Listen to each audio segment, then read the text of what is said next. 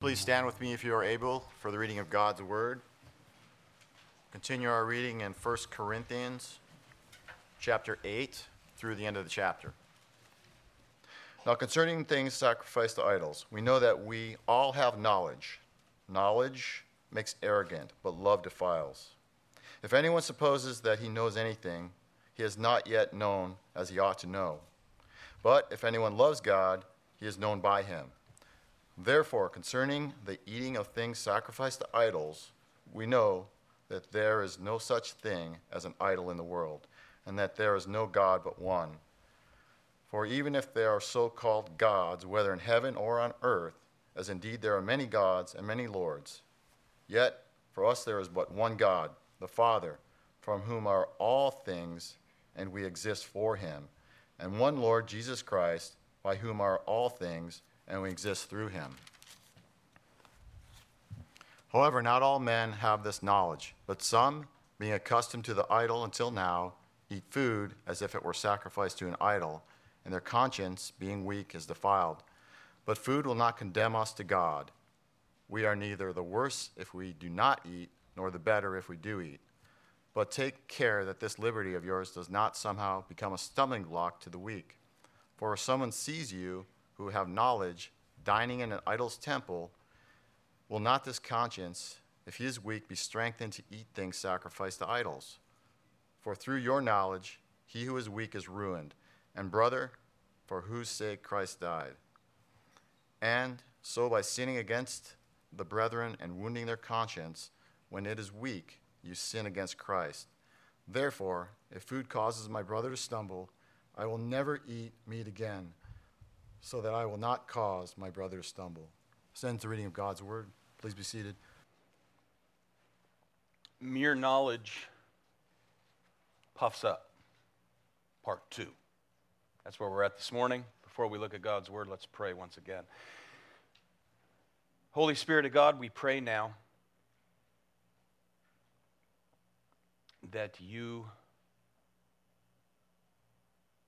would hold us attention here this morning. Grant me the grace to communicate your word to your people, to build them up, to build us up, to understand we might more greatly glorify you in all that we do. For Christ's sake, amen.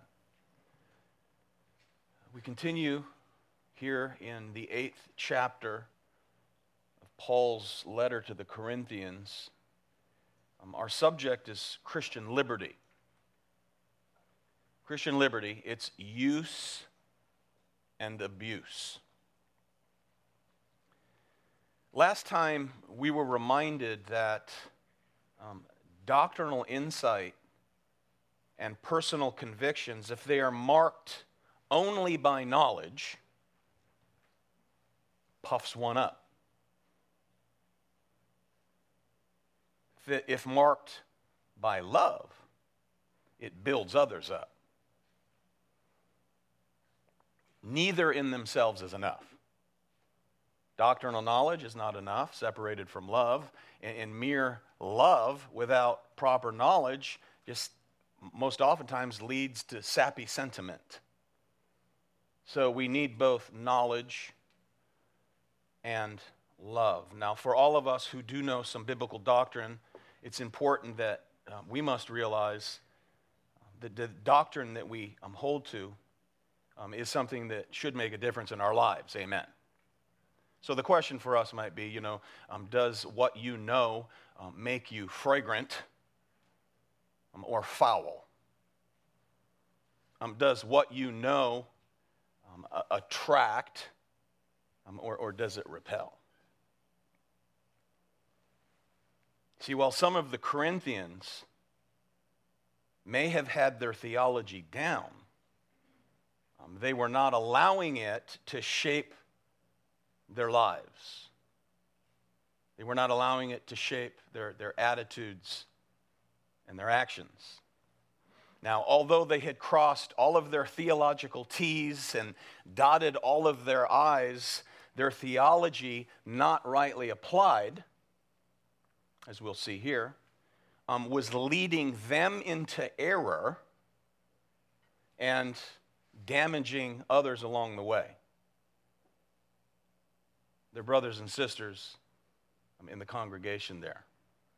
Now, apparently, some of the Corinthian believers were attending feasts in pagan temples, eating food sacrificed to idols there in the temple. Most likely the temple of Aphrodite, centered there, overlooking the city of Corinth. And by their example, they were tempting other Christians to do the same. We see that in verse 10. Now, as we see here, proper doctrinal knowledge teaches us that meat sacrificed to idols is meaningless in and of itself, because the idols are meaningless. Okay? However, such knowledge, if not tempered with love for others, that is, others whose conscience may be weak in this area, actually defiles a brother.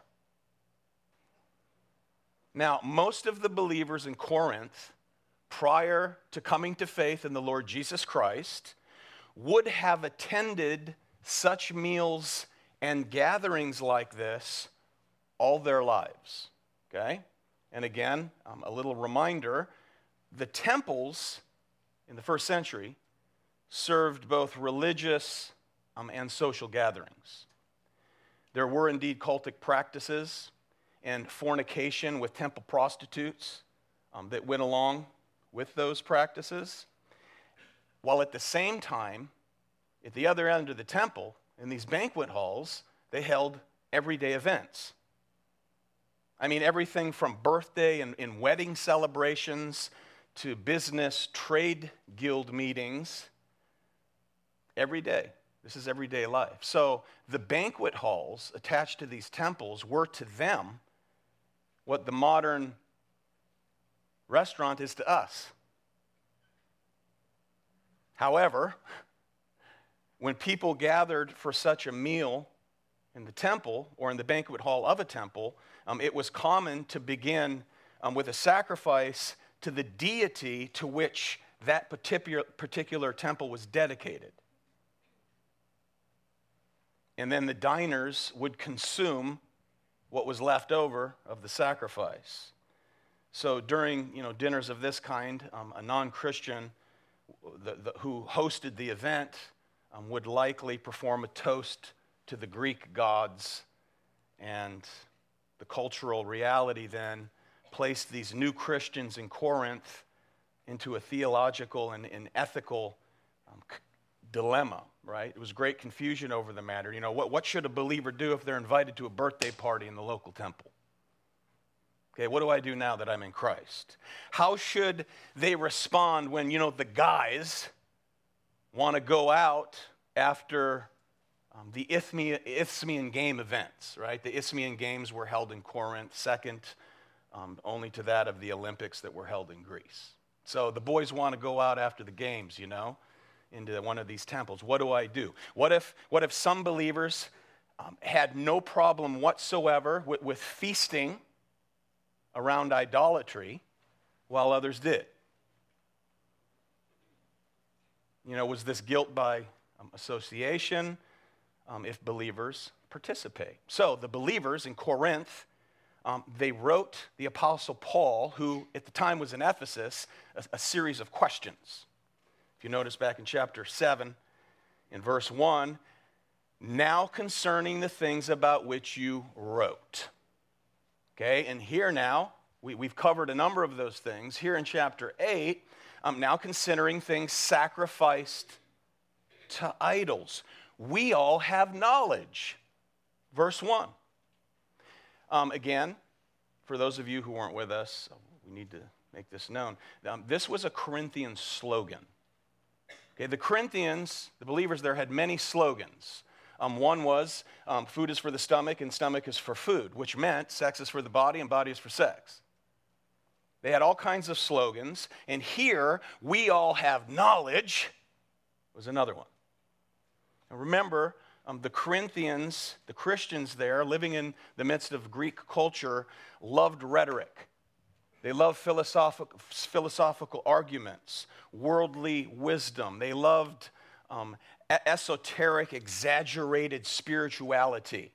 And they most certainly loved gnosis, knowledge. Why? Because all of that fed into their attitude of hyper-spiritual elitism. This is what Paul addresses here. So they identify themselves with things that make people proud. We know. We have knowledge. So this slogan likely became, for some of these Christians, for some of them there in Corinth, justification for attending pagan feasts and dining in idols' temples. So what they were doing is really, preening their feathers on the fact that they know sound doctrine regarding the gospel of Jesus Christ. Nevertheless, their everyday life was not being penetrated by the gospel of Jesus Christ. And that's a problem. So as a result, they were sinning against their brother or sister by causing them to stumble. Now, verse 1, concerning things sacrificed to idols, we know that we all have knowledge. Knowledge makes arrogant, but love edifies, says Paul. If anyone supposes that he knows anything, he is not yet known as he ought to know. But if anyone loves God, he's known by him. So we looked at those 3 verses last time. Paul spins this. He flips the script, right? You want to talk about knowledge? You don't know anything other than the fact that you're known by God. And the only reason you know anything doctrinally is that God knows you. He's made himself known to you, Corinthians. Isn't that great? Masterful. Now, while this issue is not common to Western Christians, this passage is still relevant for us, beloved, so don't check out. Amen? We don't deal with sacrificed meat in pagan temples, but it does touch on the nature of sacrificing our rights for the sake of other brothers and sisters. And that is so that we don't endanger the spiritual well-being of the church family. So, indeed, it begins with proper knowledge. All things begin with proper knowledge. And let's begin now looking at verse 4. Proper knowledge fact number 1. Okay? Notice, therefore, concerning the eating of things sacrificed to idols, we know that there is no such thing as an idol in the world, and that there is no God but one. Now, by the way, that's not Paul's last word on the matter. Although idols, the gods of paganism, although they're non-existent, they are the figment of the sinful imaginations of fallen mankind. They're not what they claim to be. Amen?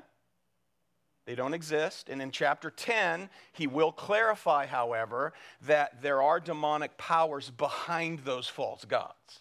They don't exist, but Satan does masquerade as an angel of light. He masquerades. That's what false religion is. It's a masquerade of apparent light. And all there is darkness. So he will touch on that when we get to chapter 10. And nevertheless, man-made gods are no gods at all. Paul's teaching the Corinthians certainly corresponds with his preaching, does it not? You remember when we were in the book of Acts, chapter 19, when Paul went into Ephesus, and he was the cause for yet another riot to break out? So he preached there, and a man by the name of Demetrius, who was a seller of silver shrines. Because of the effect of Paul's preaching, many people came to faith, and Demetrius and others were basically put out of business. And Demetrius said this Paul has convinced and led astray large numbers of people, and says that man-made gods are no gods at all. Can you believe it? Kill the man. Okay, fact. There is no corresponding reality to the God of any idol.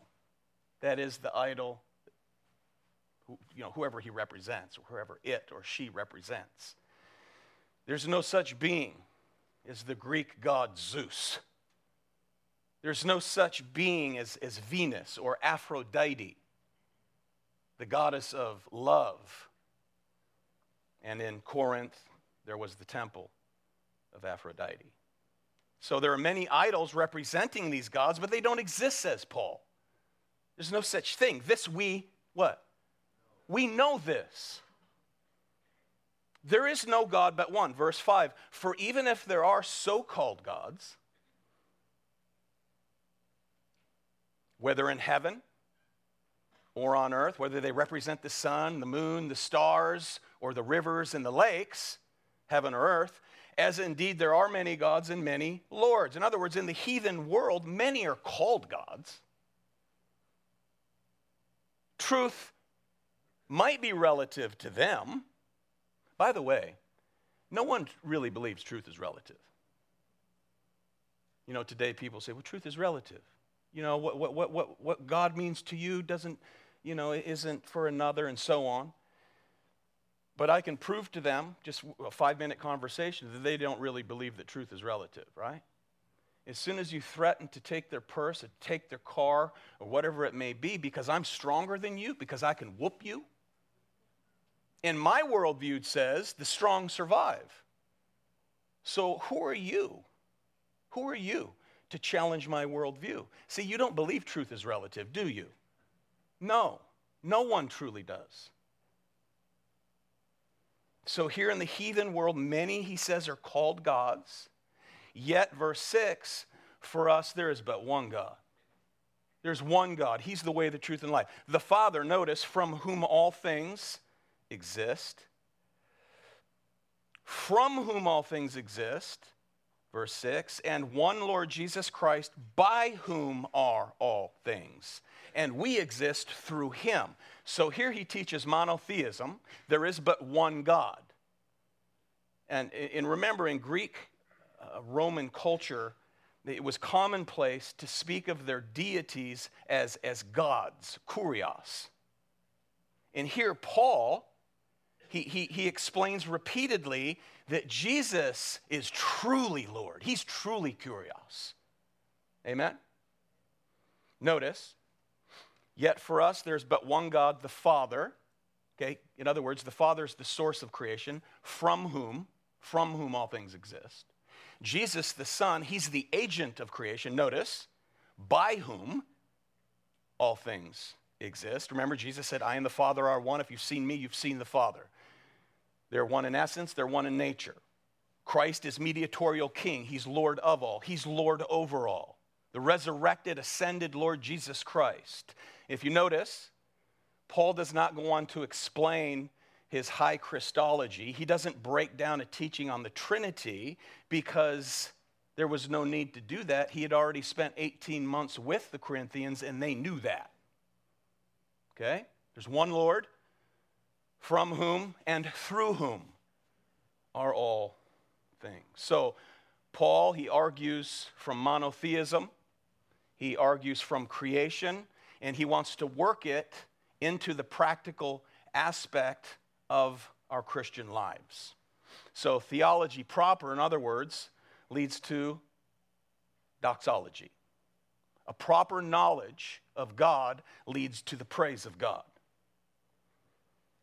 And from out of that, praxis, the practical living out of the gospel. So proper knowledge, doxology, and from out of doxology leads a life realizing that, verse 6, we exist for him. For him. So here Paul the pastor, the theologian, again, is trying to reshape their minds according to the gospel that they proclaim to know so much about. They have all this knowledge. So the know-it-all Corinthians, the knowledgeable Corinthians, probably thought when they penned Paul asking about these particular matters, would think that here he's going to be on our team. After all, he taught us about all this. He was God's instrument of this heavenly divine knowledge. So he's going to probably respond in agreement to us saying, yeah, you weaker believers need to get it together. You need to grow up. If that is what they thought, they're in for a bit of shock. Paul now tackles the problem, notice, more directly. He wants to deflate their puffed upness that we see in verses 7 to 13. Look at verse 7. However, not all men have this knowledge, but some, being accustomed to the idol until now, eat food as if it were sacrificed to an idol. And their conscience, being weak, is defiled. Okay? So, obviously, these people are believers. Notice, they had been, past tense, accustomed to the idol until now. So this implies that they were former idol worshipers. And that paganism, okay, this form of paganism still has a major influence in how they think about idol meat and temples. Some, having weaker consciences, were being led to eat meat, idol meat, against their conscience. That's what he's after. That's the rebuke. Now, maybe they were made to feel ashamed because they weren't mature enough, and they wanted to participate with the strong. And yet, as they went along, their consciences were screaming, this isn't right, this isn't right. But the ones who have the knowledge, they're free to do this, but it just doesn't feel right. So association with these old pagan practices made them feel unclean and ashamed. So these are believers, friends. These are new believers who have not yet put two and two together, as it were.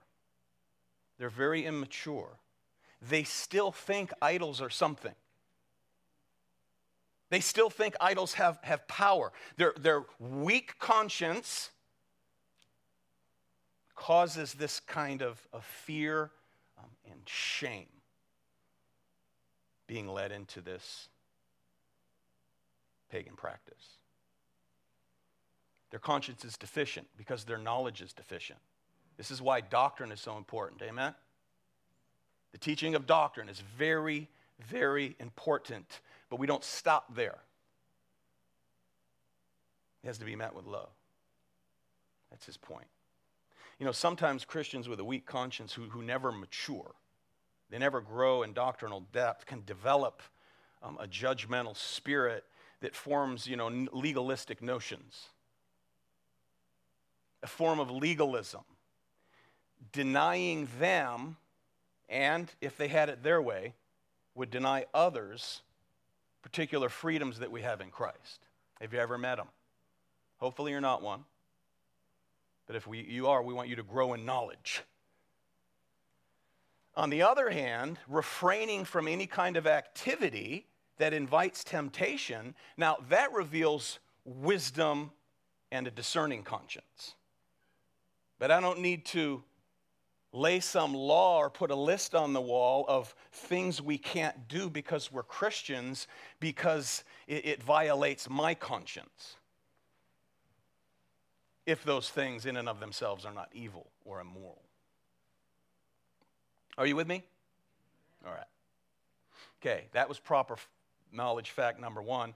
Proper knowledge fact number 2, notice verse 8. But food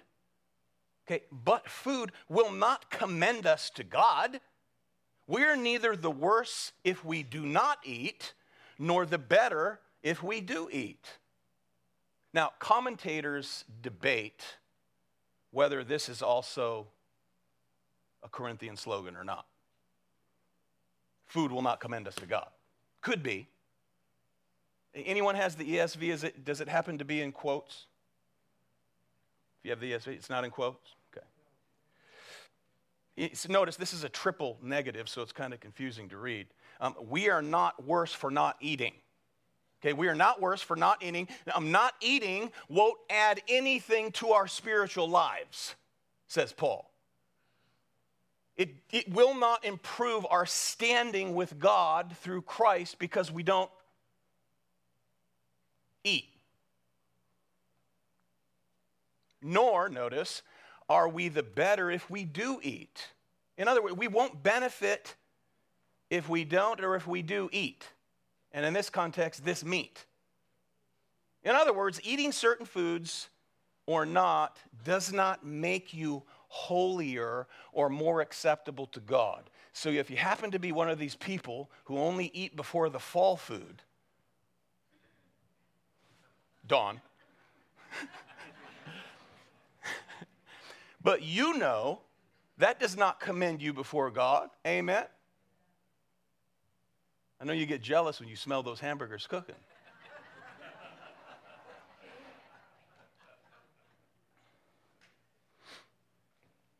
You know, some people actually think that by submitting to old covenant law, dietary laws, somehow makes them holier and more special in the sight of God. That's a lie. Amen? Okay, proper knowledge fact number 2, food will not commend us to God. Now, what's interesting is that Paul does not once criticize those weak in conscience, those who do not have this knowledge. So in other words, the ones who are wrong in this situation are the ones who are described as being more knowledgeable. He doesn't rebuke those weak in conscience. Okay, we know idols are nothing. Proper knowledge fact number 1. We know food does not commend us to God. Proper knowledge fact number 2. And that leads to proper knowledge fact number 3. Knowledge is not enough. Knowledge is not enough. Verse 9, but take care. Okay, notice, but take care that this liberty of yours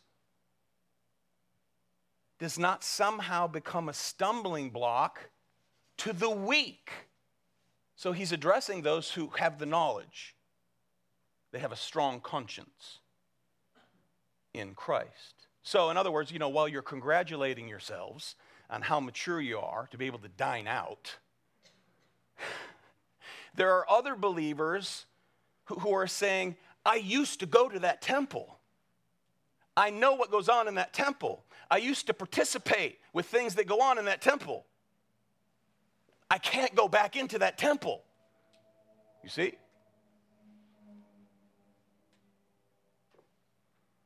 So the know-it-alls, they thought because they had certain knowledge, now think that they have certain rights to do as they please. Knowledge puffs up. Love builds others up, writes Paul. Paul says, no, you're only becoming a stumbling block to those. You're actually causing others to fall into sin, leading them into a situation they cannot handle. You know, you may go in there and eat meat, and that's all you're doing. You're just eating meat. The fact that it was sacrificed to some idol is nothing to you because you know, you have knowledge. Those idols, those gods, they don't exist. But if he goes, if you lead him back into that temple trying to pressure him, he may get caught up in the immorality and the orgies that occur on the other side of the banquet hall wall.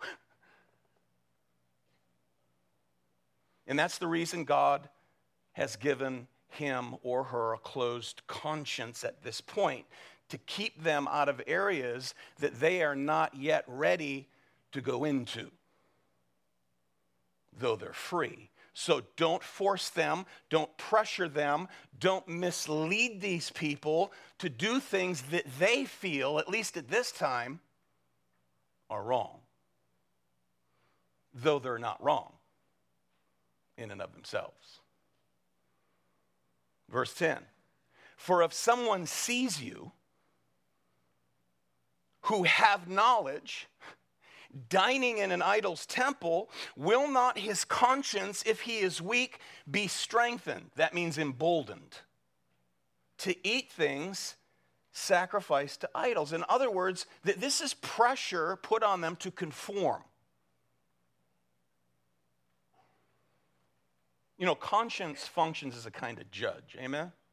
It's like a referee. This is right, that's wrong. This is good and that's evil. And because their conscience at this point is not based on true knowledge, as soon as they begin to eat, their conscience begins to rebel. Now, you've pressured them to go with you to get over their weakness, and here they are. Their conscience now rebels, and they become now defiled with fear and guilt. Or even worse, they become open to false notions of religious syncretism, the worship of the one true God, and now taking pagan activities and mixing those worship forms together of false deities with the one true God. You could lead them into that. Now, we don't have pagan temples in our day. We don't deal with meat sacrificed to idols for the most part. It's not part of our social structure. It was for them. This was everyday life, right? If your kid has a birthday, in our day, you go to Chuck E. Cheese. In their day, you went to the banquet hall attached to the temple. This was life. Now, we do have believers, fellow believers who come from certain backgrounds. That is, this is what they used to be before Christ. This is who they are now in Christ. So we must be careful not to put a stumbling block before them. That's the principle. Something that would lead them back into the very things God had delivered them out of. You know, Martin Luther's a treatise on Christian liberty captures the thrust of what the Apostle Paul is saying here, and it goes like this, quote, "A Christian is perfectly free of all, subject to none. A Christian is perfectly dutiful, servant of all, subject to all," end quote. Verse 11, "For through your knowledge, he who is weak is ruined, the brother for whose sake Christ died." Wow. Now, ruined, the word ruined or destroyed, some have concluded that this refers to eternal destruction. That you could somehow, lose your salvation, that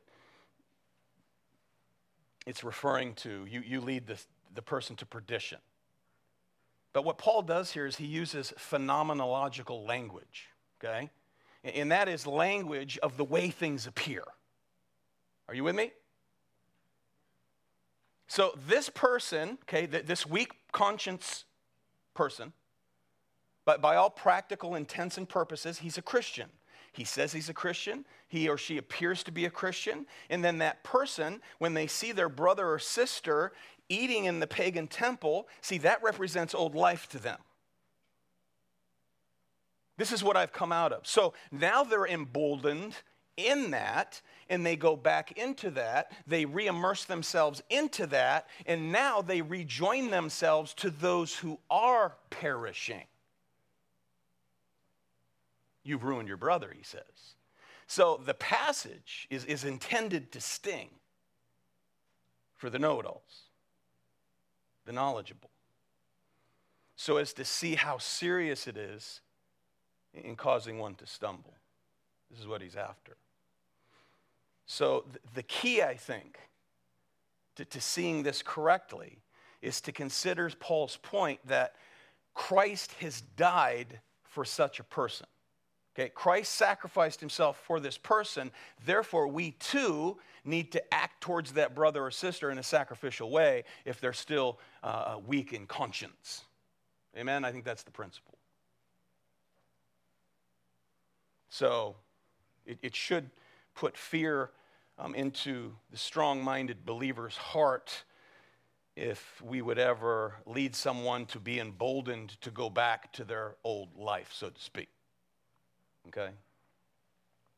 So now he says, verse 12, but when you sin against the brethren and wound their weak conscience, now you sin against Christ, for they're part of the body of Christ. Amen? And therefore, it's serious, and now it's I who am sinning.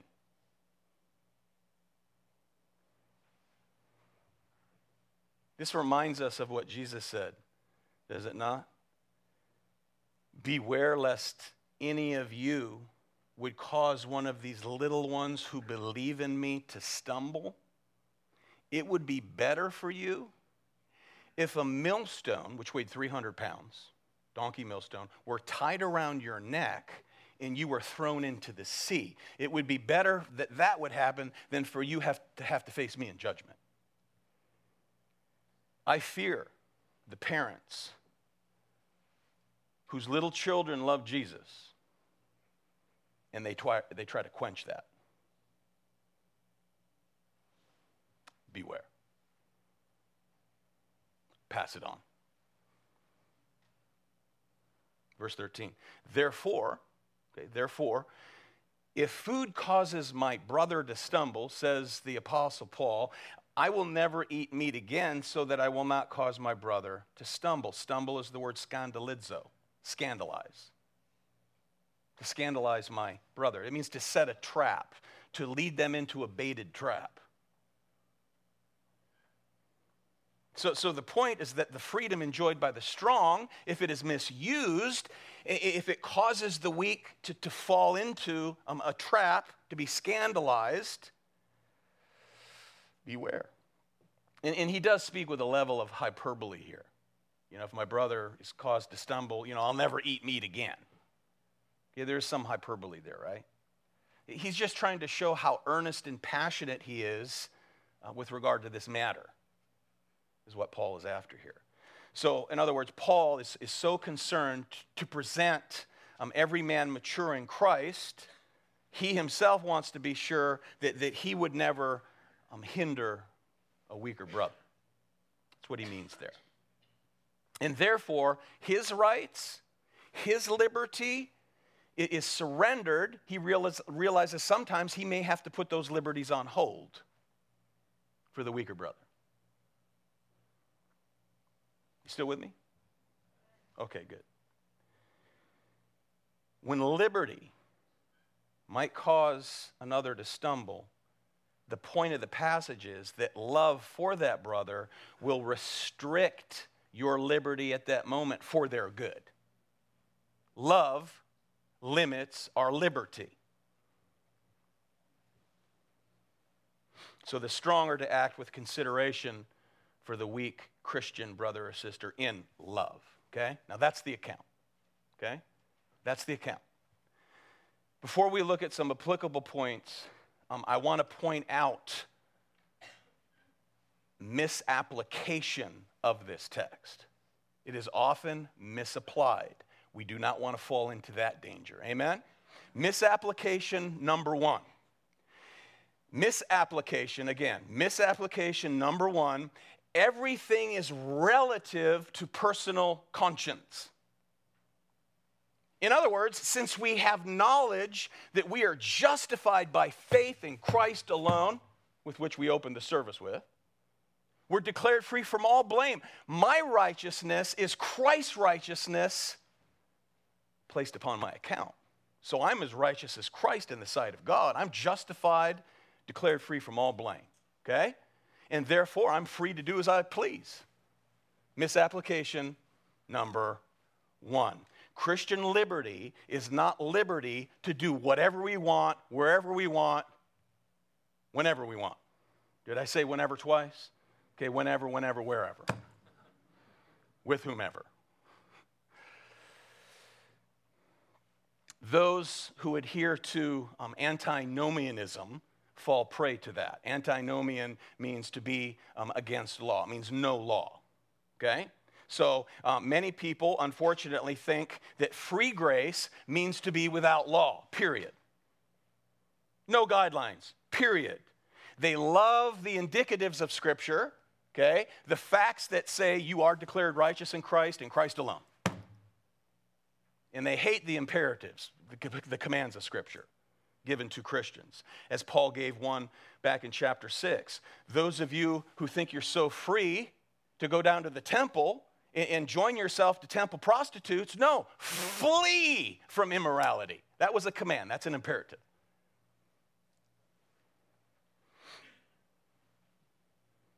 Christian liberty is not a free pass to do whatever you want. In other words, you don't have the liberty as a Christian to live with your girlfriend or boyfriend.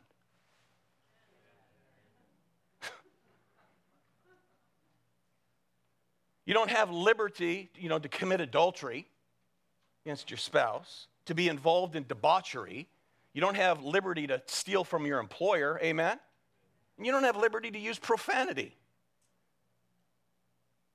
Example. Sometimes I meet these young men who are introduced to Reformed theology, as they should be. They embrace Reformed theology, as they ought, and then they misapply it. And they think they can talk however they want, go wherever they want, do whatever they want. And then it's like, dude, are you a Christian? What's with all the profanity? You know what profanity is, right? It's a puny mind trying to communicate.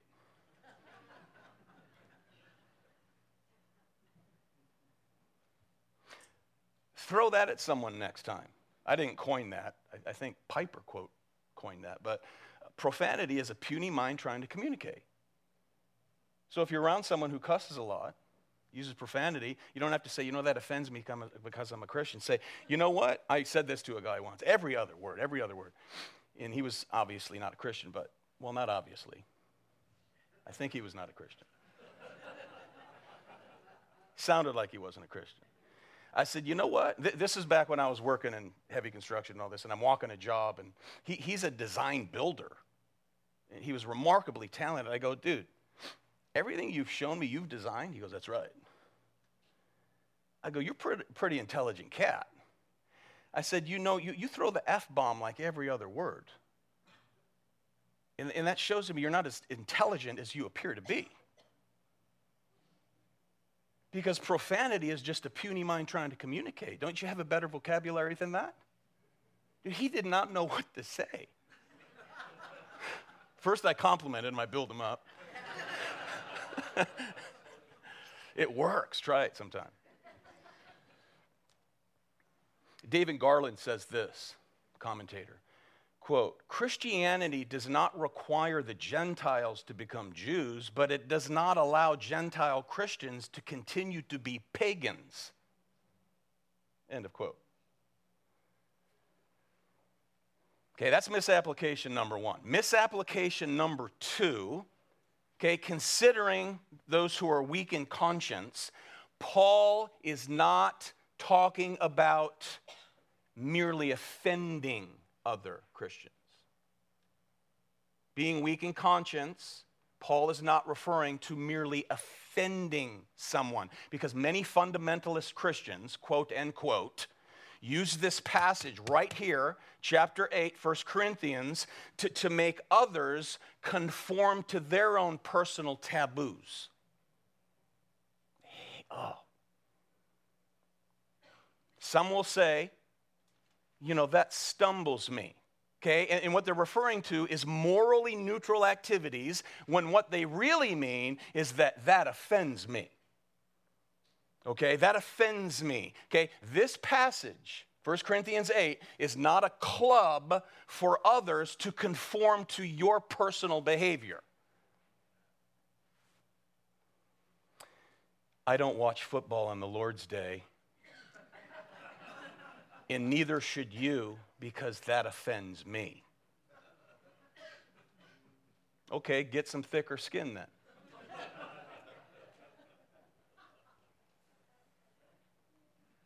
We should not allow offended people to blackmail the freedoms of others in Christ. And don't do that. I don't think we have that problem here at all. Some of you that come from those backgrounds, it can be so burdensome.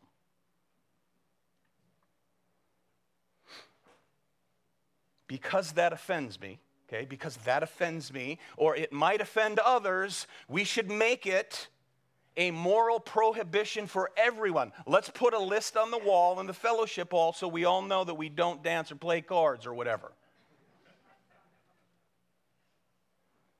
So they create extra biblical absolutes, man-made lists for everyone to follow.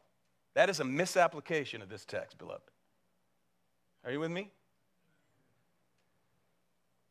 If one has a particular conviction, personal conviction, not to participate in this, that, or the other, that is fine. But do not create absolutes for others when it's not biblical. Don't go to a restaurant on the Lord's Day. That's fine. That is fine if that's a personal conviction. And it's wonderful. Just don't block the way to In-N-Out if I want to stop on the way home.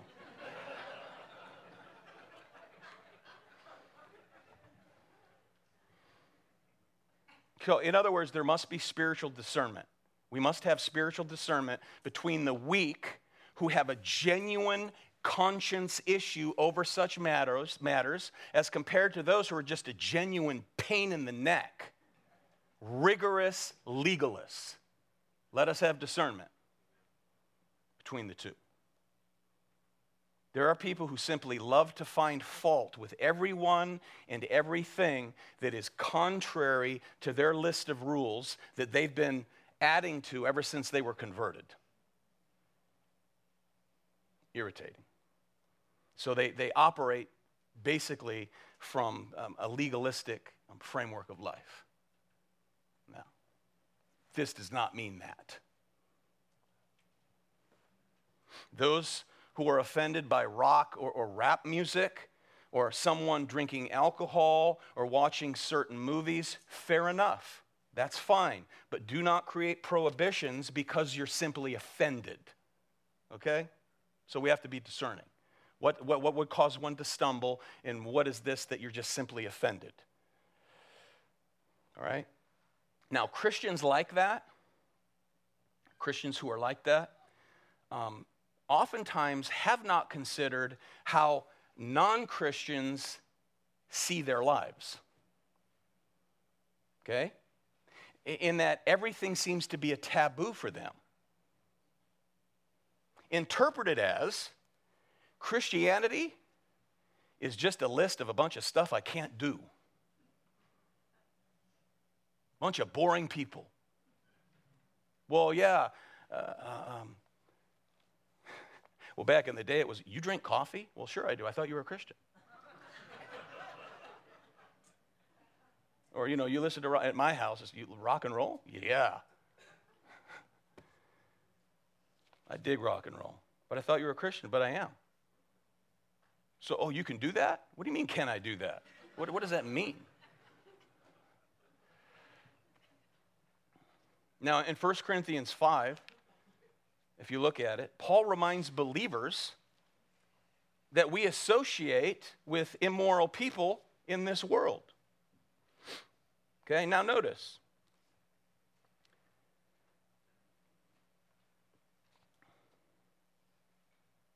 Verse 9. Yeah, I wrote to you in my letter not to associate with immoral people.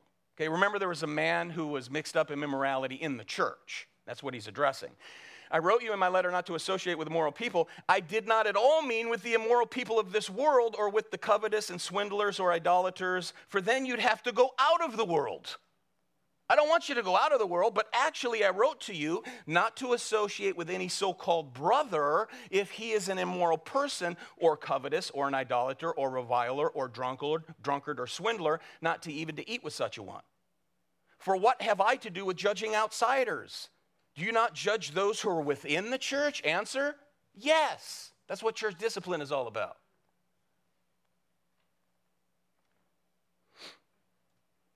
Now, in the next chapter, Paul will encourage believers to become all things to all men so that we might by all means win some to Christ.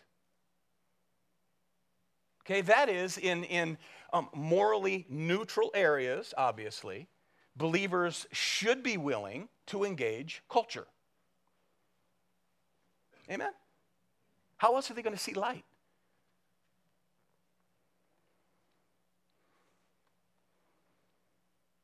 Okay, now, those are misapplications of the text. Now, two truths, almost done, that stand out from this first century concern. First, consciences are not infallible.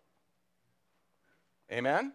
Consciences are not infallible. In other words, they are not foolproof. Our conscience must be educated by the Word of God. Now, lesson one is don't violate your conscience, but nevertheless, our consciences continually have to be educated by the Word of God. And while they're hopefully being educated, they also need to be respected. So if I have a weak conscience brother or sister, weak conscienced brother or sister, I need to respect that. All right. Those with a strong conscience, they were theologically educated, obviously, here in Corinth. They knew idols were nothing and they were right. Okay? They were correct on the matter, but they had little respect for the weak. That was the problem. Little respect. Bulldozing over other people's consciences. Riding roughshod over the weak. We don't want to do that. So those with the weak conscience, they needed more proper understanding, and the strong needed more gentleness. That's what we do learn from this text. This is what we take away. Truth number 2, love limits liberty. Christian love limits Christian liberty. Our conscience, as educated by the Word of God, does in fact give us great freedom of action in Christ. Yet it does not allow us to assert our freedom at other people's expense. Amen? Orthodoxy without love, proper knowledge, proper theology without love. Paul will tell this same group of people in chapter 13, all that is a gong, gong, gong, gong, gong, clanging bell. Same group of people. So having true knowledge, go back, look at verse 3 as we wrap up. Having true knowledge, we love God, notice, because we're known by God. Okay? And therefore, that is how we're known. How are we known? Well, not for how much we know, but for how much we love God, that is for who He is. And from out of that, the brethren for whose they are. They're His. They're His. So clarity concerning the Word of God for you may not be the clarity that others have, at least at this point in time, when it comes to Christian liberty. So love will limit liberty for the sake of the brother or sister if need be. So there may be times where we hang it on the hook, we put it on hold for our brother or sister. So, to wrap up, I wrap up with this. If there is an imperative to be followed, that is a command for the Christian, it must be enforced. Right? Plain and simple. Okay? If there's not a command, there will be a principle to follow, such as 1 Corinthians 8. We don't have meats and sacrifice to idols and temples on every corner as they did. So if there's a principle to be followed, you must discern by the Word of God and the presence of the Holy Spirit how to apply that principle. Right? And we may seek counsel from one another along the way, going back to the Word of God. Because none of us lives for ourselves, and none of us die to ourselves simply for ourselves. Did you follow that? But for the sake of others, for the glory of Christ, the head of His church. So theology is more than right doctrine. It is right application, because knowledge puffs up, but love builds up. That's all Paul is after in this text with regard to this first century issue. Okay, that's for the Christian. Now, if you're not in Christ, if you're here and you're listening to all this freedom, say, man, I don't know, this just sounds confusing and it's just a lot of stuff to know. I'm truly free because I believe whatever it is you believe. I believe that, they may believe Jesus is a way. I believe there are other ways to God so long as you are genuine in whatever you believe. Newsflash. You're on the broad road that leads to hell, said Jesus. If you believe that Jesus is but one way, you're en route to hell. The good news is to repent and believe on the Lord Jesus Christ. You too shall be saved, like those sitting around you this morning. Saved from the wrath of God due to you because of your sin and sinfulness. That's God's wrath. That's what Jesus took upon himself. When he came down from heaven, second person of the Godhead, to take on human flesh, he went to the cross as God decreed, preordained. And on the cross, as he hung there, he said, my God, why have you forsaken me? Was he forsaken by God? Yes, make no mistake about it. Yes. He was taking God's punishment as God turned his face, his love from his Son, and poured out his justice.